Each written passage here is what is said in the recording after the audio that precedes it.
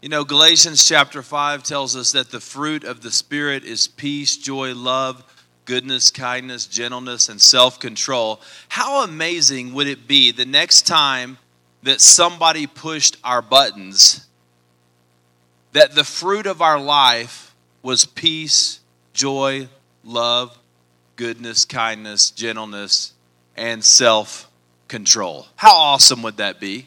Would that be amazing? How many of us would get excited about that? We've been in a series over the last few weeks called Triggers, and we've been talking about how sometimes people, money, and stress can set us off. But today I want to wrap this series up by talking about the power of the Holy Spirit in our life, because we need the Spirit to trigger something in us to reflect the nature of God.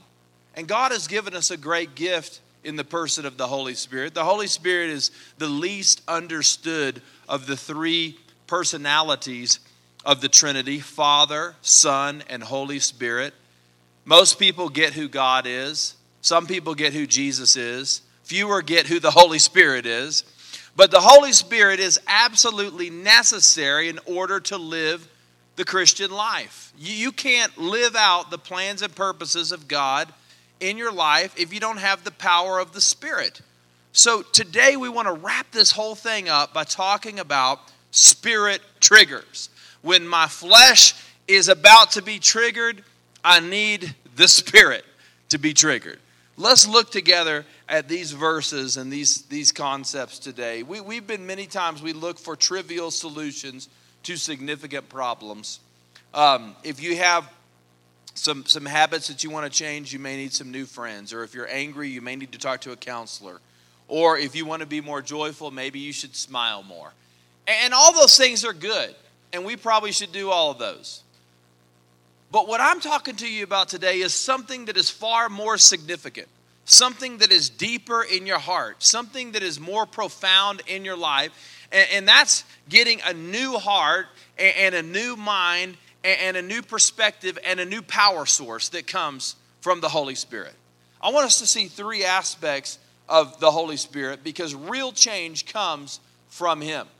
And in Romans chapter 8, verse 11, the Apostle Paul wrote this: "The Spirit of God who raised Jesus from the dead lives in you, and God raised Jesus from the dead, and He will give your life, give your mortal bodies by the same Spirit living within you." In other words, the same Spirit that raised Christ from the dead is living in you. Now, I don't know about you, but that gets me pretty excited to think about today. Amen? I mean, the same Spirit that raised Christ from the dead. That's amazing. I mean, any spirit that could raise Jesus from the grave, that's profound. That's whoa. And it doesn't say there's like the mini-me version of the Holy Spirit in you. The diluted, watered-down version of the Spirit. It's the same Spirit that raised Christ from the dead is living in us. And that means that we have spiritual power and a spiritual dynamic about our life that is probably more profound than we thought that it was. So how do we begin to operate in that? The Scriptures tell us, first of all, we have to be born by the Spirit. We've got to be born by the Spirit. In John chapter 3, verse 5, Jesus answered, "Truly, I tell you, unless someone is born of water and of Spirit, he cannot enter the kingdom of God." Now, what does Jesus mean by water and Spirit? Water is a reference to physical birth. I have been told that the water breaks before birth. Amen? Is that right? So water represents a physical birth. But just like we're born physically, we have to be born of the Spirit. We got to be born spiritually. You got to have a spiritual birth. Maybe today you've never had a spiritual birth. And if you want to have God's great power source in your life, you have to be born by the Spirit. And that happens the moment that we call on the name of Jesus Christ. When we invite Christ into our life, we receive the power of the Holy Spirit. Now, we have to learn to walk in that. We have to learn to access that. We have to grow in that. That's all true. But That's what the Bible calls really being born again. I mean, you're born physically and you're born spiritually. And when you're born, it's amazing because you begin to take on the nature of your parents. I was looking at Facebook yesterday, and one of my friends I hadn't seen in a really long time, his daughter's like a teenager, and she looked just like her mom. It was amazing. If I had not paused on the picture, I would have thought he was just with his wife. But it was his daughter. Because kids look like their parents. Amen? Yeah. Some of us thought, well, that's kind of unfortunate. You know, it is. It is. The same is true spiritually. Listen, when you're born by the Spirit of God, you begin to take on the nature of God.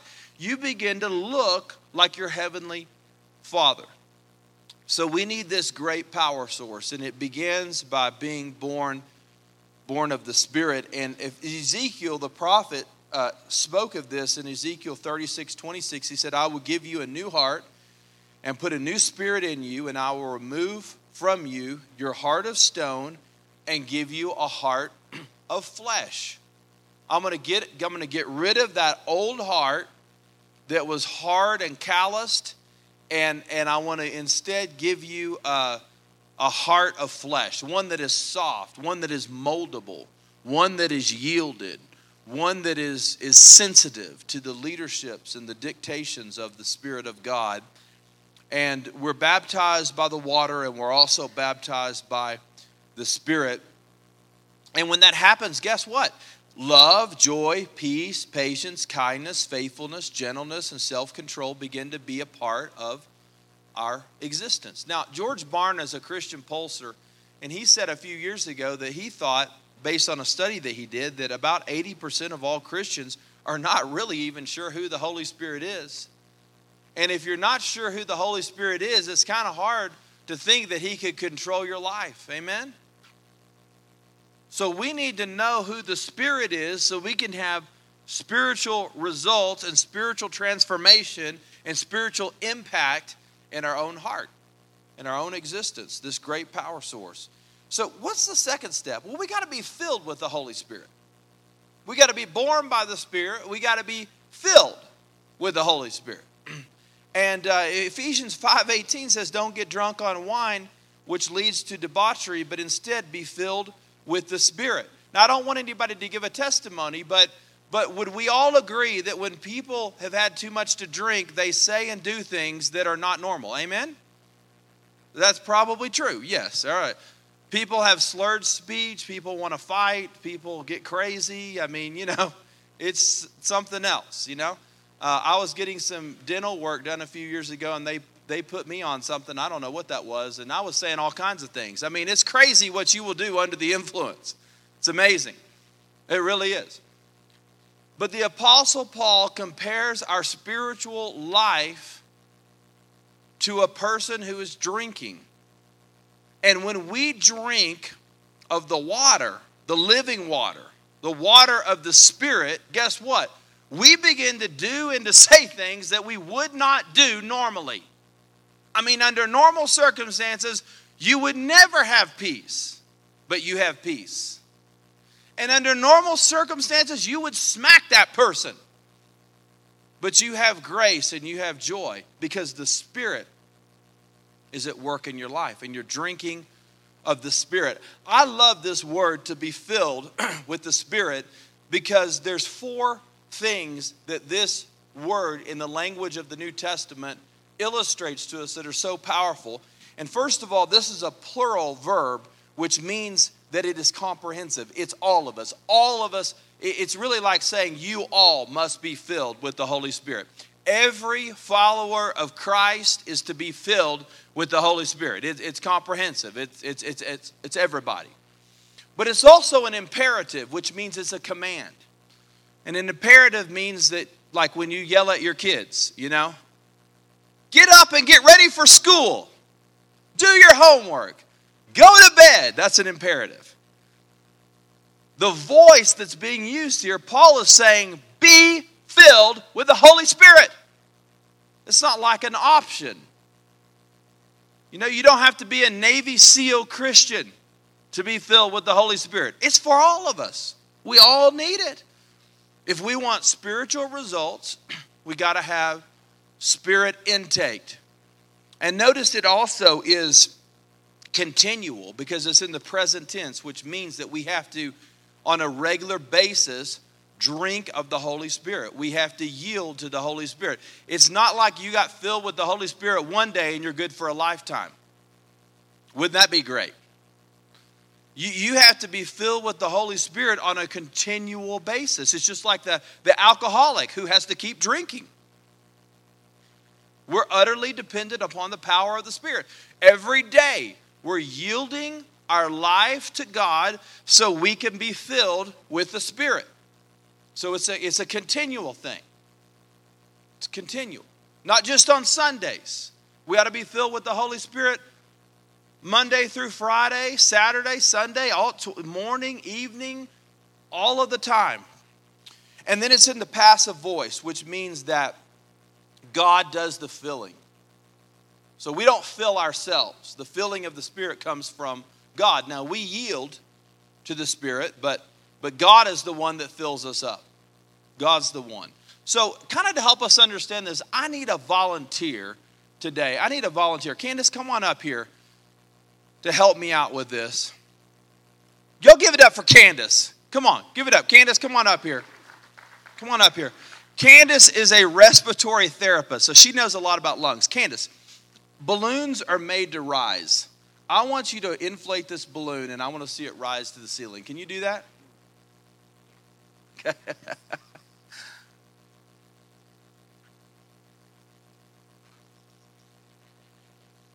It's hard. It's hard when you're on stage.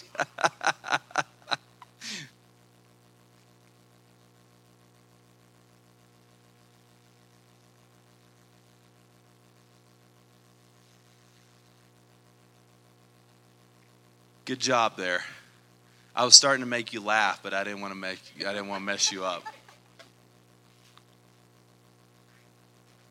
Yeah, the tying of it is always hardest. Okay, here we go. So we got this balloon. Okay, so Candace, we're on 3.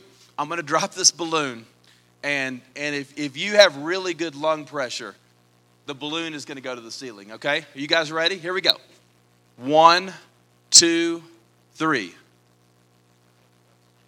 Oh, man. Darn. All right, I think you guys didn't cheer the balloon on enough, okay? Can you guys put your hands together? Come on, let's get some applause today. Here we go. 1, 2, 3.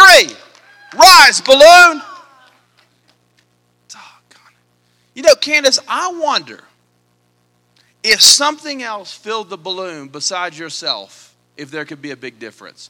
Why don't you come over here and try the church helium tank. Let's see what you got over here. Yes, right here. Here we go. See if you can fill that thing up. You got to be really sophisticated to use that. There you go. Awesome job. Let's see if you can tie it off. Nels, come over here and put a string on this thing for us, buddy.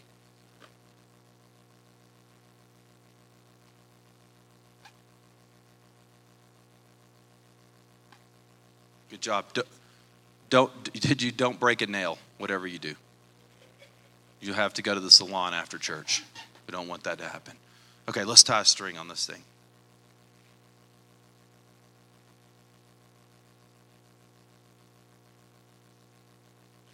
Good job. Good job. Okay, now, we have something totally different right here. We have a balloon that has been inflated by someone else, and watch what it does. Is that amazing?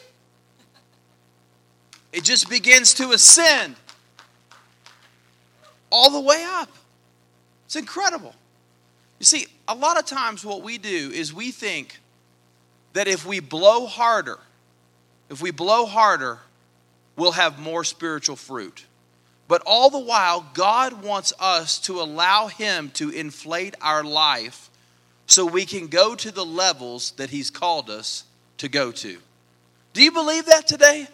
The Spirit can do what you cannot. The Spirit can put things in us. You may not even recognize yourself. Man, the Holy Spirit starts filling your heart up and you're like, man, I don't even know who I used to be. I don't even recognize him anymore. You look in the mirror and you're like, man, the old person's passed away. All things have become new. I've been empowered by the Spirit of God. I got to be filled with the Spirit. So the question is, well, then how can I experience the filling of the Spirit? Well, we got to yield to his leadership. We got to confess our sin. Guess what? When we confess our sin, we put helium into our life. When we meditate on Scripture, we put helium into our life. When we pray, when we serve others, when we worship, we put helium in our life. And unfortunately, we many times allow that helium to seep out when we yield to sin. Now, a few years ago, Gina came home from the doctor and she said, Ryan, the doctor has told me I need to do a 21-day detox, and you're going to do it with me. I was like, 21 days? Guys, that's a long time. That's 3 weeks. No caffeine, no sugar, no bread, no anything that's good to eat, you can't eat it, okay? It's banished. It's like vegetables and fruit, basically. And then you got to eat a little organic turkey like on day 17 or something like that. I'm like, I'm going to die. So I did this because I was told to do it. And you know what was incredible is I started to eat all of these vegetables like that people have never heard of before, like eggplant, you know.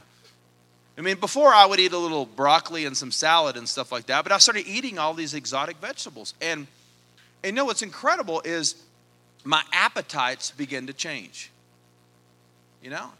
I'll never forget going out to eat with somebody from the church while I was on the detox, and the waiter said, well, what do you want to eat, to the person I was with? And they said, I'll have chicken fried steak with mashed potatoes. And then they ordered peach cobbler on the side. And I'm like, oh my goodness. And then they were like, what do you want? I'm like, I'll have a fruit cup and a cup of water. Total torture. But after doing this, and I only made it, I think, 17 days. I didn't get to 21. I started to have some new cravings. And all of a sudden, some of the things that I used to eat that really weren't that good for me anyway, they didn't taste as good. But then some of the new things that I started to eat, I really began to crave. And I eat celery every day. I'm like a celery maniac. It all happened on the detox. You know what? When the Holy Spirit gets in your life, you begin to crave some things that you never craved before, and you begin to let some things go that used to be so enticing. Because the Spirit is there doing some work. He's doing that great work for us. And we've got to permit him to do it, though. You know, you don't have to persuade God to fill you, but you do have to permit him to fill you. Ephesians 4:30 says it like this: don't grieve the Holy Spirit, with whom you were sealed unto the day of redemption. Put away all bitterness, rage, anger, brawling, and slander, along with every form of malice, and be kind and compassionate to one another, forgiving each other, just as Christ, God, forgave you. So sin prevents us from being filled with the Holy Spirit. And here's what begins to happen. When we have sin in our life that we don't make right with God, it begins to let a little helium out. In other words, we can't have the altitude that we had before. So we're struggling in this area of our life, and God's convicting us of it, and the helium just begins to diminish. And then we have another leak, you know, and if we don't go and make that right with God and with others, then pretty soon what will happen is the balloon will be flat.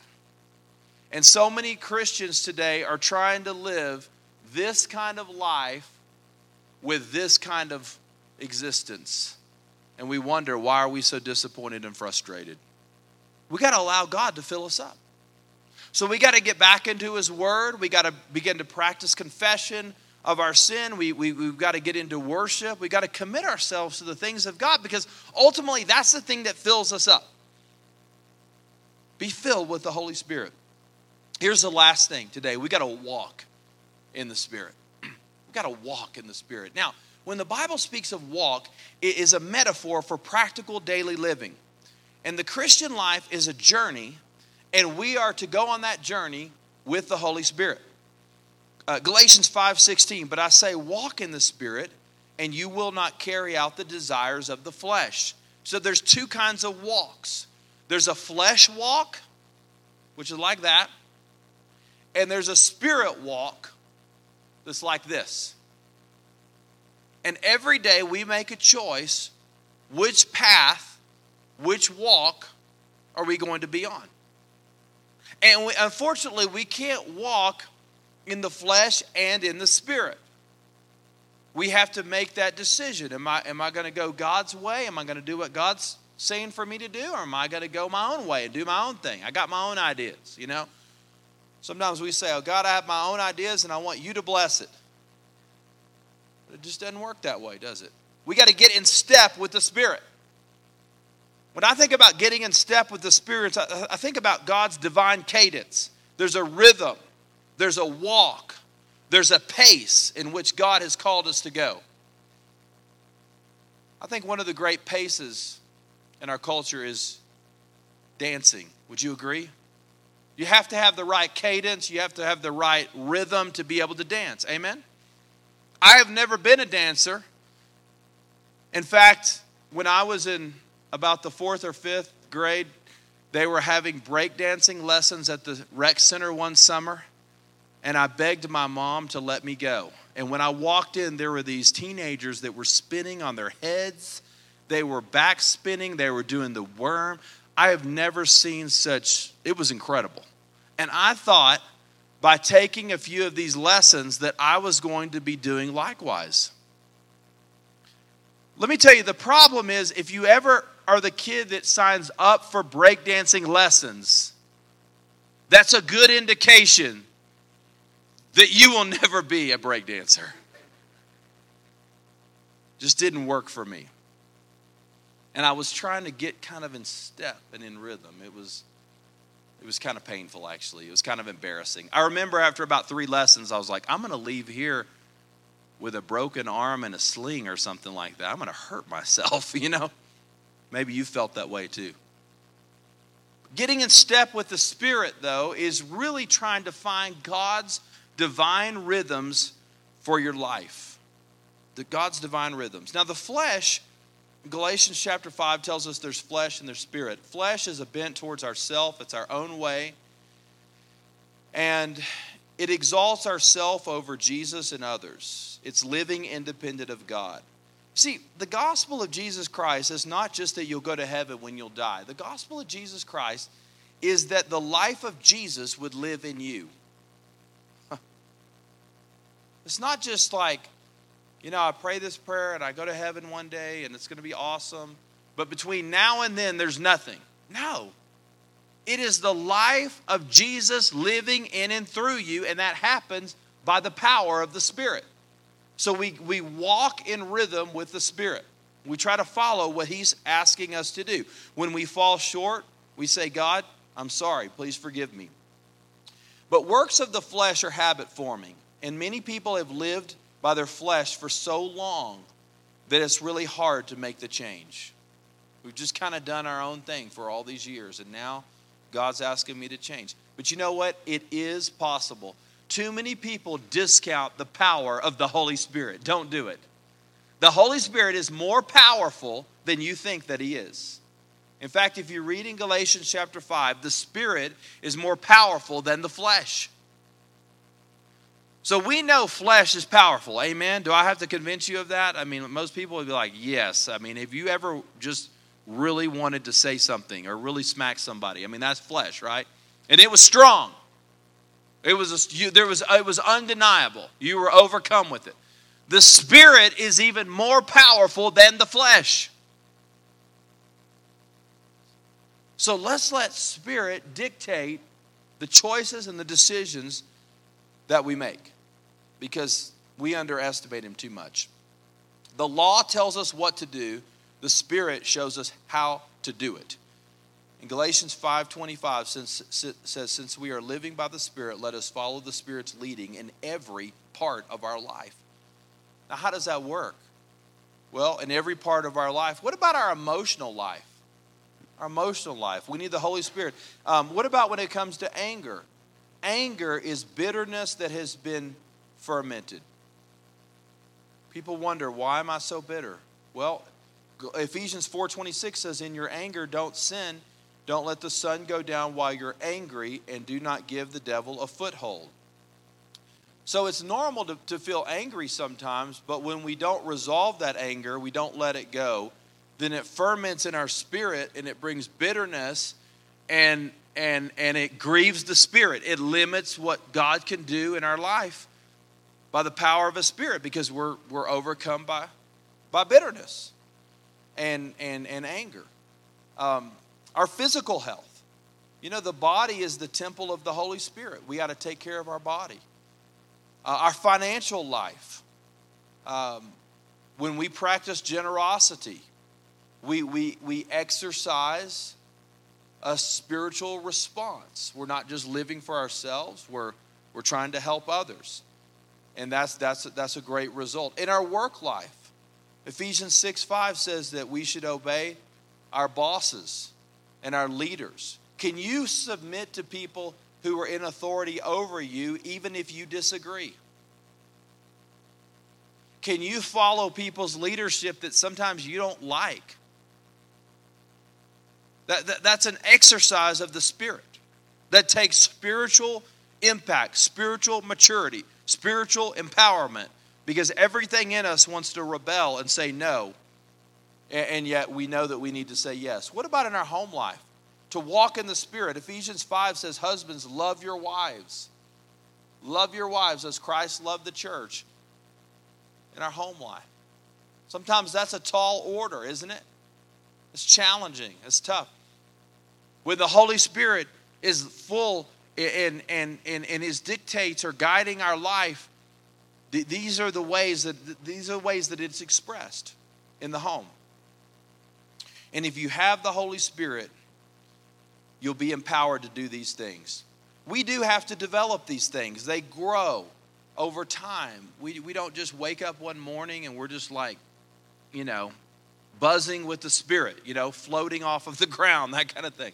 The more you walk with Jesus, the more Holy Spirit empowerment will take place in your life. And that's true. And guess what? Love, joy, peace, patience, kindness, gentleness, faithfulness, and self-control will be the end result of that.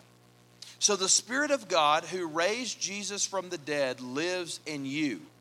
And just as God raised Christ Jesus from the dead, He will give life to your mortal bodies by the same Spirit living within you. So here's the question. What is holding you back?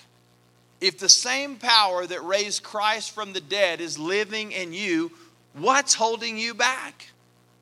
If you're filled with the Holy Spirit, what's holding you back? If you're walking in the power of the Spirit, what's holding you back?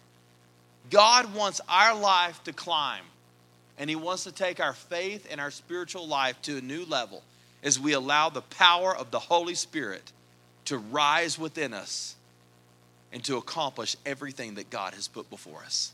Will you bow with me for a word of prayer?